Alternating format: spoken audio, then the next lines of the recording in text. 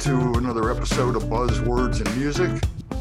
Today, I am really privileged to have as my guest, guitarist, composer, man of many hats, Mike Miller, who has been the guitarist for not only himself and his new album that we'll get into, but he's played with Chick Corea, Bob Scaggs, Queen Latifah, Bette Midler. I don't think I can name anybody he hasn't toured or played with. So we'll talk about that in a little bit. But first of all, welcome to the show, Mike. Thanks, Buzz. Nice to be here. Thanks for having me on. And where are you at currently? In LA? I'm in Los Angeles and it's raining. It's so nice, man. Oh, that doesn't happen, does it? Like 6 times a year. Yeah. It's coming down and I'm loving it. Well, we have a nice sunny day here in Atlanta. So we're not here to talk about the weather. We're here to talk about you. And yeah, I got to tell you, this morning, I was listening to your new record, Trust, and was really knocked out on a lot of different levels. Thank you. You know, with so many albums, you can typically tell who the leader of the session was. You know, if you don't know anything about the album, you're listening and you go, oh, that's a horn player's record, or that's a bass player's record. Mm-hmm. And I never got quite that sense that, okay, this is a guitar album, because it's not just a collection of songs. It's more compositional. There's threads that run through everything, but the music itself isn't just a showcase for everybody's playing. That was what I was aiming at. So I'm glad you said that, because I've played a lot of different kinds of music in my life, and the format where you start off with the weird vamp and then you play the oddball head and then you go completely crazy and then you play the oddball head and you go out with the weird vamp. Right. And then do the same thing the next song. That just hasn't done it for me for a long time. And the music I admire has that kind of developmental, like when the whole band moves. Yes. There's the parade of soloist approach, and then there's when the whole ensemble moves. Yeah. That's really moving. That's the main thing I was picking up on this. It's like, yes, you have incredible musicians on the record. Oh, yeah. We'll get into some of those. And yes, they do take solos, but the music develops underneath their solo. It's not just here's a bed for you to show off. It's here's a bed for you to interact with. Well, I love the idea that there's structure. Yes. Structure you can operate in, like you said, and it's not just a bed to go show the stuff you've been working on in the garage all week. Yeah.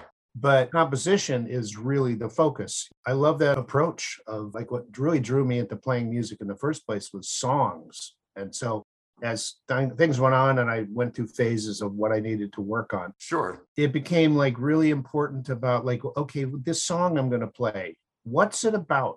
What is the mood of this thing? How can I make this song even more what it is, and put my own, like I said, the stuff I've been working on all week, put that aside, and what's really appropriate for this song. I love that the musicians that I admire who do that their own playing is kind of secondary. It's great if you can use it, but don't be cramming your speed metal stuff in a country western song. Yes. Because you're going to ruin the song.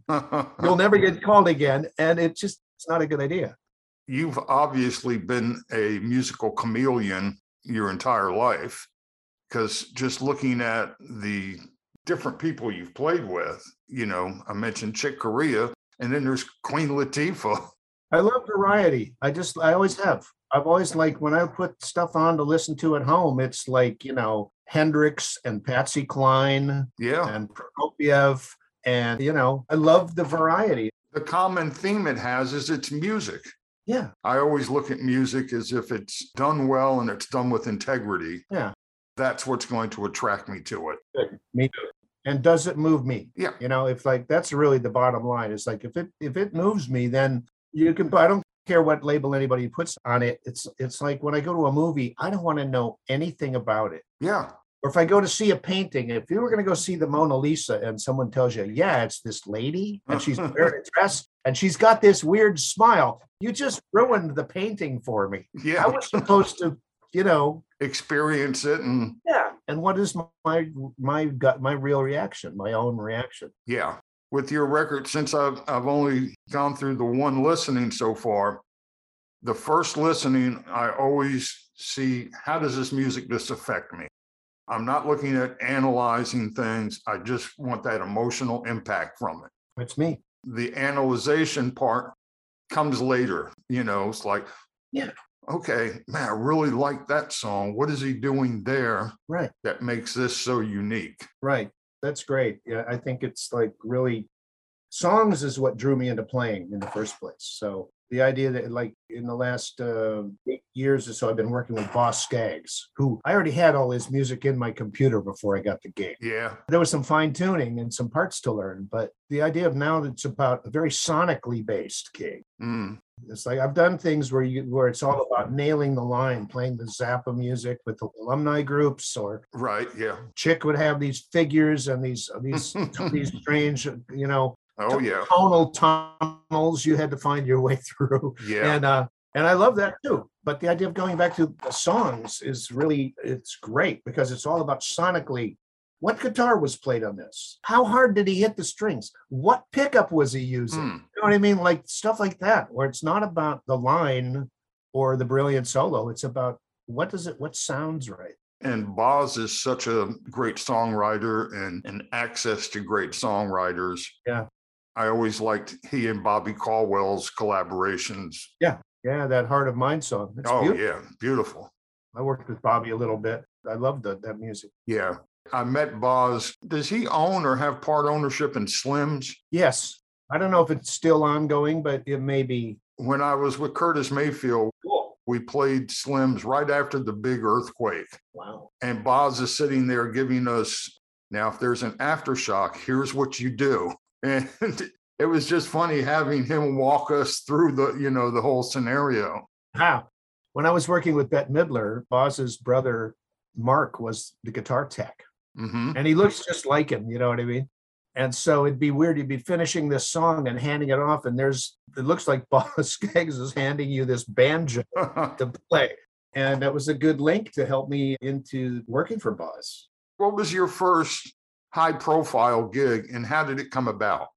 I was born in South Dakota, and it became very apparent that if you really wanted to try to do this music thing, the first thing you had to do is get out of South Dakota and go to North Dakota.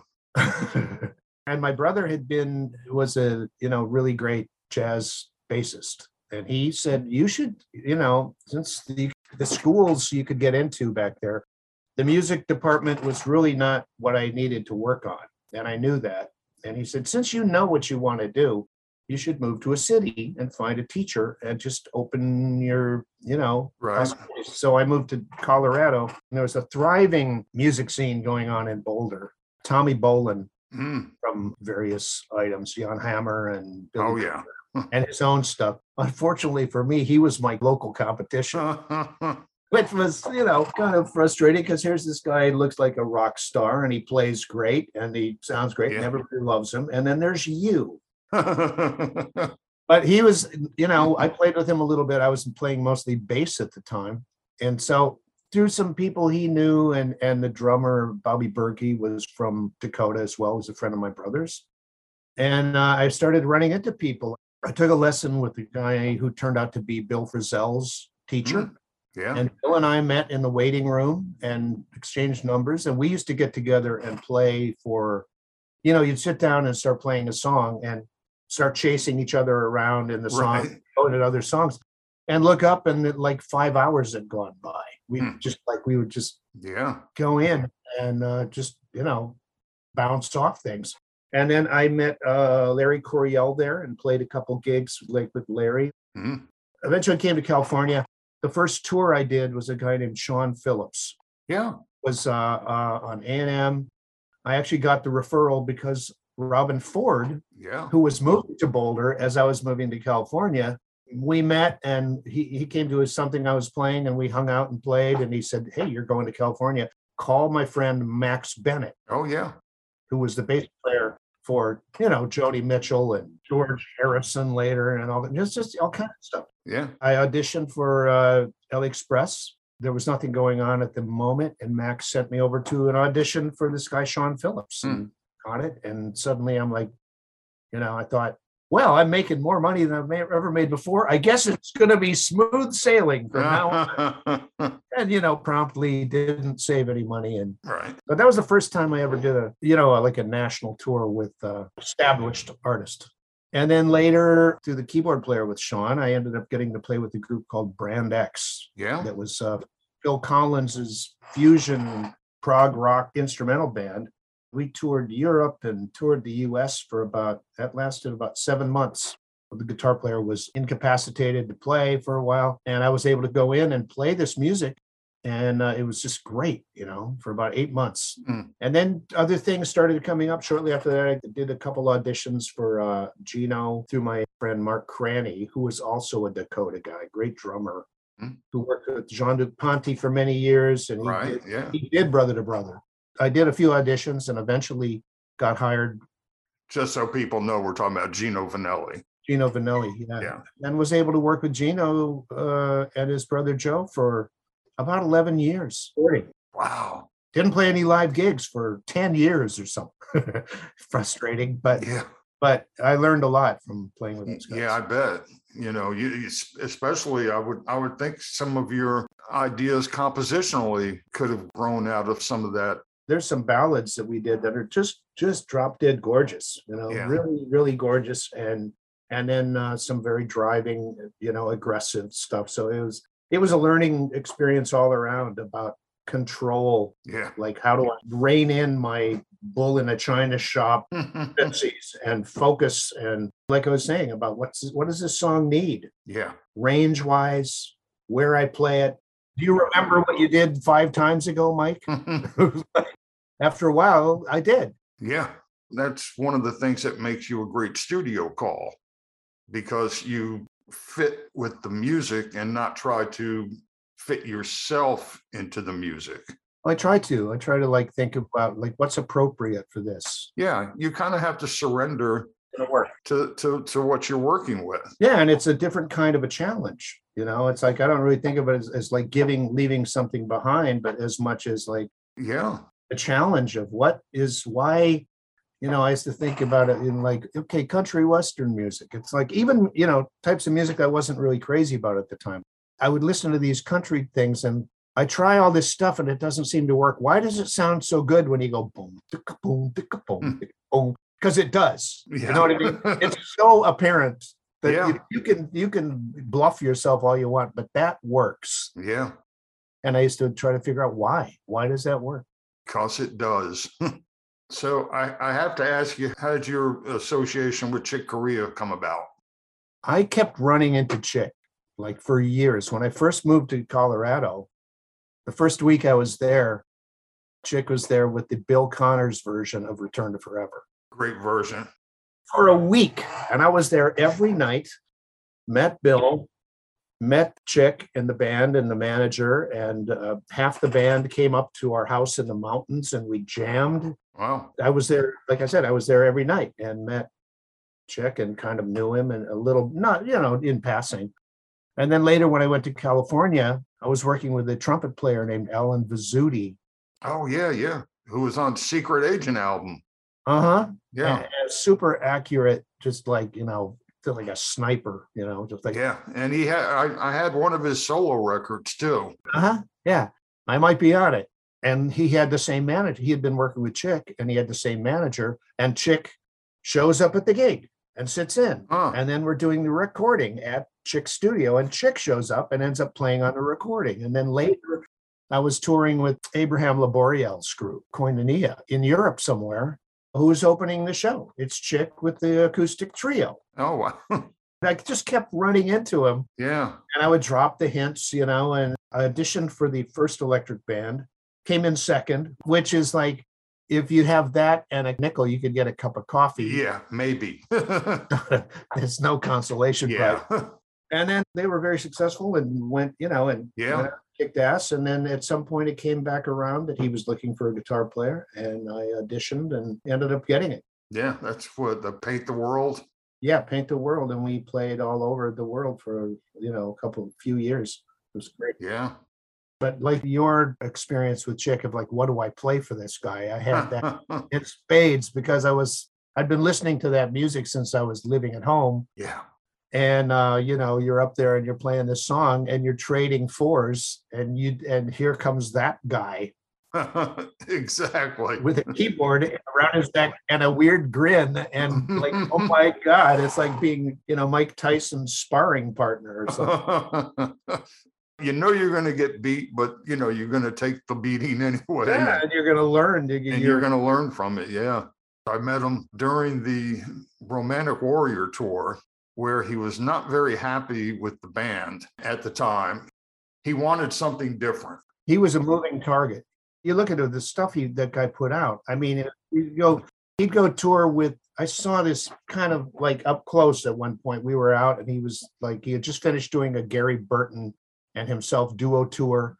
And we were out and he was like, had mentioned to the engineer that, I'd like to do like a kind of a string octet album. And 6 months later, he was doing that. And then we would be out on the road and he would fly off to do some solo concert, and then come back in, and then Bobby McFerrin, Yo-Yo, just like a waterfall. And he loved all kinds of music. Some of the stuff is very lyrical, like the Legs is a Feather album. And then there'd be very angular things. Like I remember one time, there was kind of a joke going around the bus about some interviewer heard ask him, he's talking about all this music he'd done, and the interview is, why Circle? Remember Circle? Yeah. With like Anthony Braxton, right. Really out and angular, because he's got a lot of sides. He's actually interested. He's not trying to pull a fast one. Right. He's actually got this stuff going on. Yeah. I was really digging towards the end for him. He was doing these live streams on YouTube of his practicing. You really got a good insight to his process of how he looked at things. And that's very, inspiring that somebody would be that revealing. Yeah. They would actually show you specifically what they're doing instead of, this is my secret. Right. Yeah, this is my secret sauce. Secret weapon. Another one of my heroes that you worked with was Quincy Jones. I got to do about a week and a half with Quincy. We were doing actually library music for his own. He has an offshoot. I think it's Extreme Music, and he had Kenny Barron playing piano. Yeah, it was like this jazz thing, and we just played little pieces. But it was really cool first of all, you take a break and you go in the control room, and there's that guy. Yeah. It was like, whoa, do you know who you are? Yeah, I imagine that has to be in itself, just has to be, that's enough. I don't even need to play. I know. How did they get in here? Yeah, the first time I met Curtis Mayfield, we were at his studio and I was introduced to him, and somebody, the guy told him, well, he plays piano. So right away, Curtis was like, well, come on, and we're gonna record. And I'm like, okay. So we go over this song, we do it, and we cut it, and it's a couple of takes. And I'm like, yeah, okay. Well, anyway, he goes, let me go out and put a scratch vocal on it. And he walks out in the room there and he starts singing. And all of a sudden, I'm like, that's Curtis Mayfield. Right. Because there's that voice. Before I was just talking to this guy. And now I'm hearing that voice come out and I'm like, whoa. Right. Yeah. That's an interesting, feeling. I have a tendency towards like the hero worship, being intimidated by people. And I've been, because I'm from this little town in Dakota that kind of considers, if you're any good, you don't live here. You're out there doing, you know what I mean? So I'm in there and I'm doing a session for Marilyn Scott, great singer out here. Great singer. I've known forever. She's on your record as well. Yeah. And the band is like Vinnie Colaiuta, Brian Bromberg is playing bass. I think Russ Ferrante played some keyboards. You seem to gravitate towards all the slouches. It's horrible. I feel for you. And we're doing it at George Duke's studio. Well, so George is in the control room, who I'm also like, I'm such a Zappa. Yeah. Been listening to Frank since I was a kid. At one point, George is going to show somebody a part, and he comes out and he sits down at his Rhodes and he starts playing. And I go like, oh my God, that's probably the roads on bloody, 200 motels. Yeah. And he's got that sound like all Yeah. great keyboard players. They got like it's like when you hear Zawinul on the early Yes. report, and the Rhodes is snarling away just from his touch, Yeah. And so I'm like freaking out that that's George Duke over there. And then I started thinking to myself, they actually called you because they need a guitar player.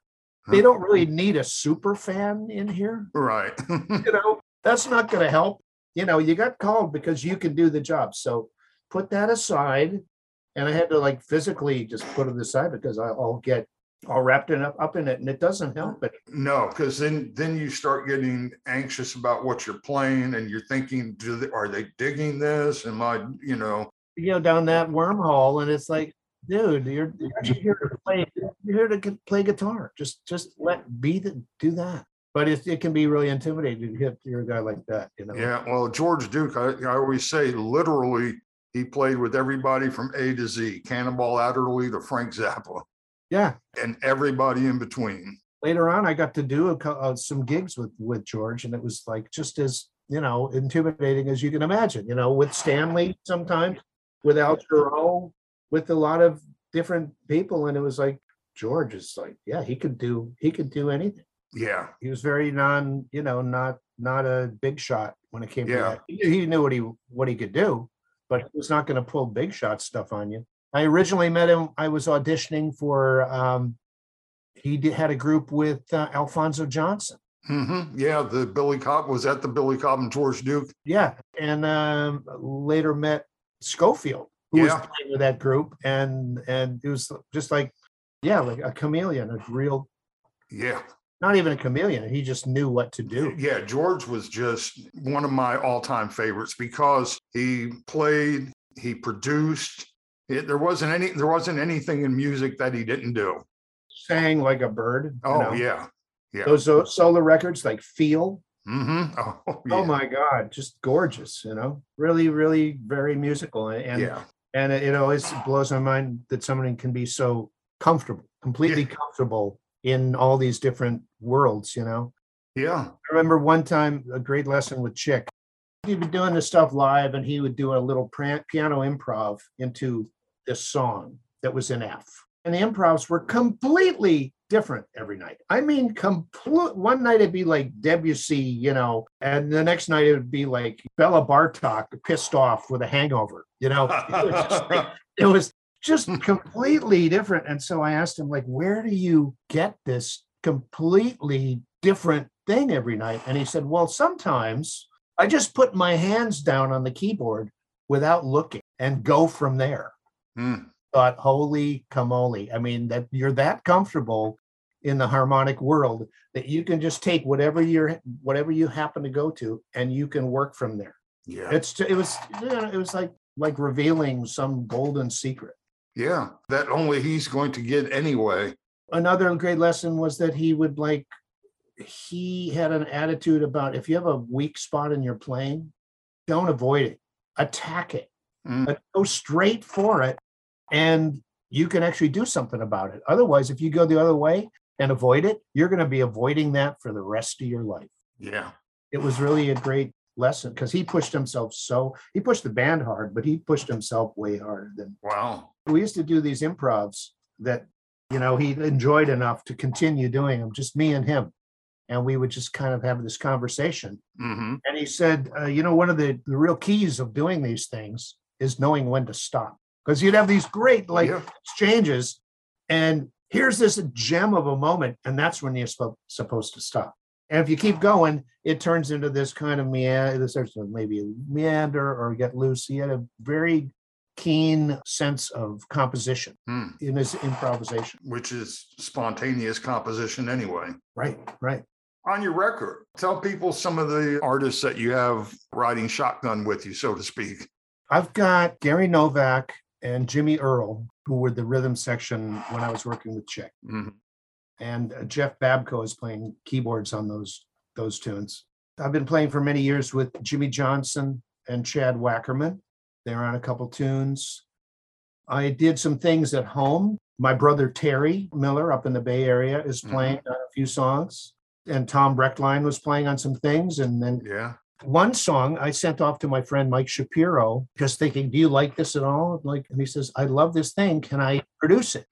And so I said, of course. So he came back a month later with this gorgeous track that he had put together in the Philippines, and he'd got his friends, his team of Philippines musicians to play on it. And he put keys and all these vocals, and he got Airto to play on it. I was just like, kind of beside myself, because he was, when I moved to Colorado, the first week was Chick Corea, the second week was Airto, and it was just unreal. The guy's just dripping music.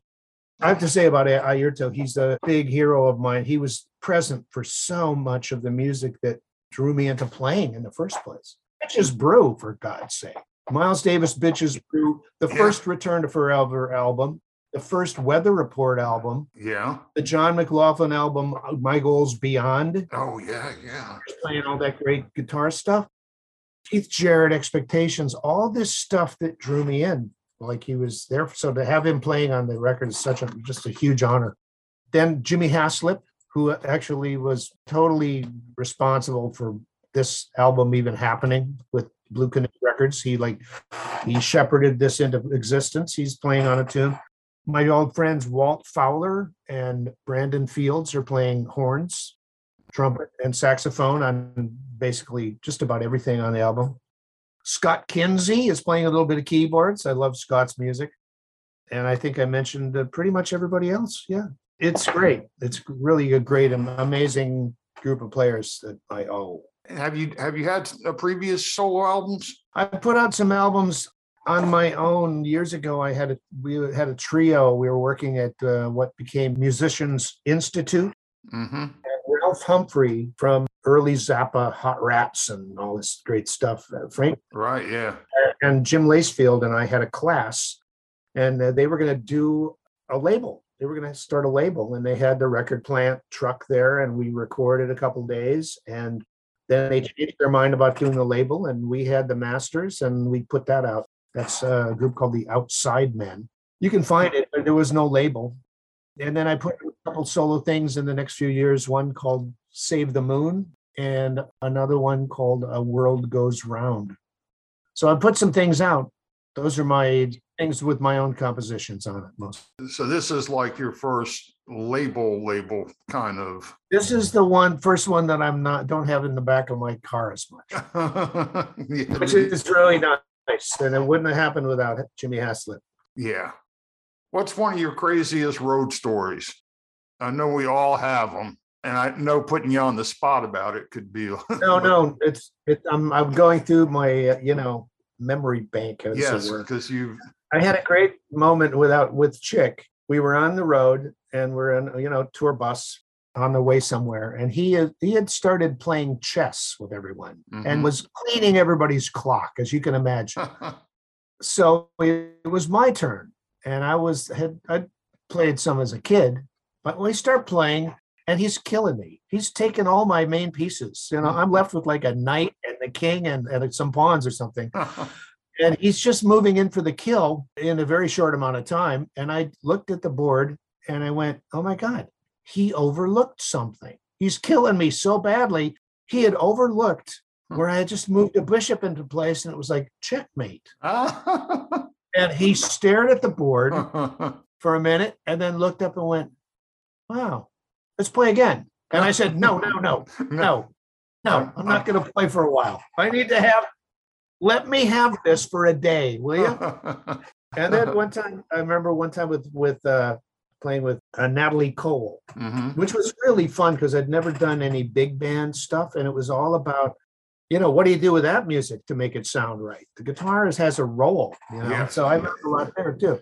Bette Midler wasn't a big band situation? It was a large band. I used to call it the world's widest band because it was about 70 feet to the guy, to the on the other side of the stage. I got a good story for them too. All right, back to Natalie. Natalie Cole, we're playing at some theater out east, and getting ready to go on, and there's somebody opening, and we hear that and we're looking around up in this dressing room. It hadn't been used for a while or something, and I see there's something up there moving, And I look up and it's a little bat. There's a bat who's up there tucked in the corner trying to be, invisible. And I started talking to the band members and I said, if we could get Natalie to take that bat out on stage and bite its head off, we can open her up. We can open up a whole new audience. Absolutely. Natalie Cole's music, which didn't go anywhere, got no traction, zero. Then, of course, the Bette Midler story. There was this hilarious guitar tech. It's a kind of a long story, but it's a good one. Go for it. Yeah, we like good stories. Okay. There were 4 horn players and very elaborate. That show was like a traveling circus. It was like dancing and gigantic props and 17 gorgeous dancer girls, and so one of the horn players was doing the opening number and he would hand his sax off and be handed a clarinet to finish the piece. And he was kind of, on the roadies, he was like, be careful with this saxophone. It's very expensive. Right. And they're like, we're pros. We know about that. We know that. And he did it a few times, which annoyed them a little bit. And so the guy who did it, who does the handing off, showed up a few days later, limping a bit. And he, hey, you okay? He says, well, I hurt my leg. I don't know what it is, And then a few more days go by and he shows up and he's got like an elastic bandage on his knee. And we're like, wow, what happened? He says, well, it's not really getting better. It's this thing. And then on the final one of the last gigs, he shows up and he's on crutches. Like, wow, you really are suffering. And he was, Oscar-worthy performance because in reality, he's fine. Yeah. What he's done is he went out to a pawn shop and he bought an old clarinet and he sawed it into about 10 pieces and then barely glued it back together.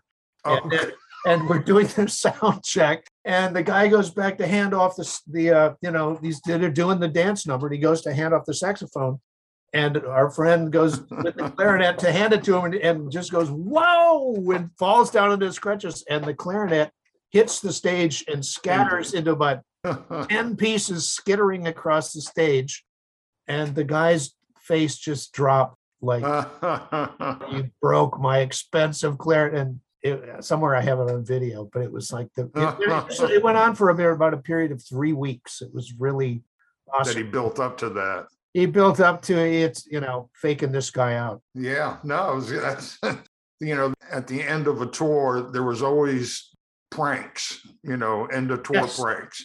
Yes. Yeah. One night, I think we were playing. Our last night was at the Town and Country in London. And, we used to come out on stage and we'd do this kind of fanfare to bring Curtis out, and this is the early 80s. So I have a lot of keyboards. So I'm over here, I'm playing on one keyboard and I come over here to play the main piano and the keys won't go down. I'm like, what the? No matter what, they had stuck some kind of bar inside so that I could not move the keys. Yeah. And everybody had a great laugh. Yeah. Except me. The crew loves that stuff. Yes. We were closing a Midler tour. Like I said, I used to have to play the banjo on some of these like long comedy numbers because I could insert the most inappropriate song on the banjo. The more beautiful the piece, the more horrible it sounds on the banjo. Like Claire de Lune on a banjo. Oh, nice. It's dumb. It's so dumb. So we get to this point and they hand me this banjo that they strung backwards. Oh. But luckily, because it's in fifths instead of fourths, all the chord positions were reversed. They're like a mirror image. Chord positions. And I looked at it for a minute and then somehow the part was simple enough that I was able to flip the chord over and play the song. Oh, wow. With an upside down strung banjo. I think I got a lot of points that day. Yeah. Well, Mike, I've really enjoyed meeting you and hanging out with you a little bit. You too, Buzz. Very funny. And thanks for the opportunity to put the word out. Absolutely. I usually close the podcast out with one of your songs. What would you like to? Oh, yeah. Well, how about Colvin? Yeah, I can do that. We played it live the other day, and there's a lot of, I have a lot of, some of this stuff I play with a looper, and there's some choreography for me to play this live. And it's good. Well, it's good.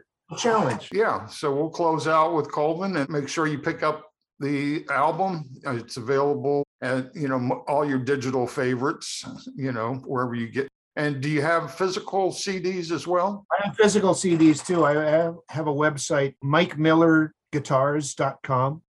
I've got physical CDs there. There's also at the label, Blue Canoe. BlueCanoeRecords.com. I made some physical ones because yes, you can actually hold it. You can hold it. There's artwork and the whole bit. Yeah. So there happen to be While you're breaking up again, we're gonna that'll be a good time to sign out. And thanks again for joining me. And I look forward to speaking with you again in the future. Thanks, Buzz. Thank you. Thank you, people.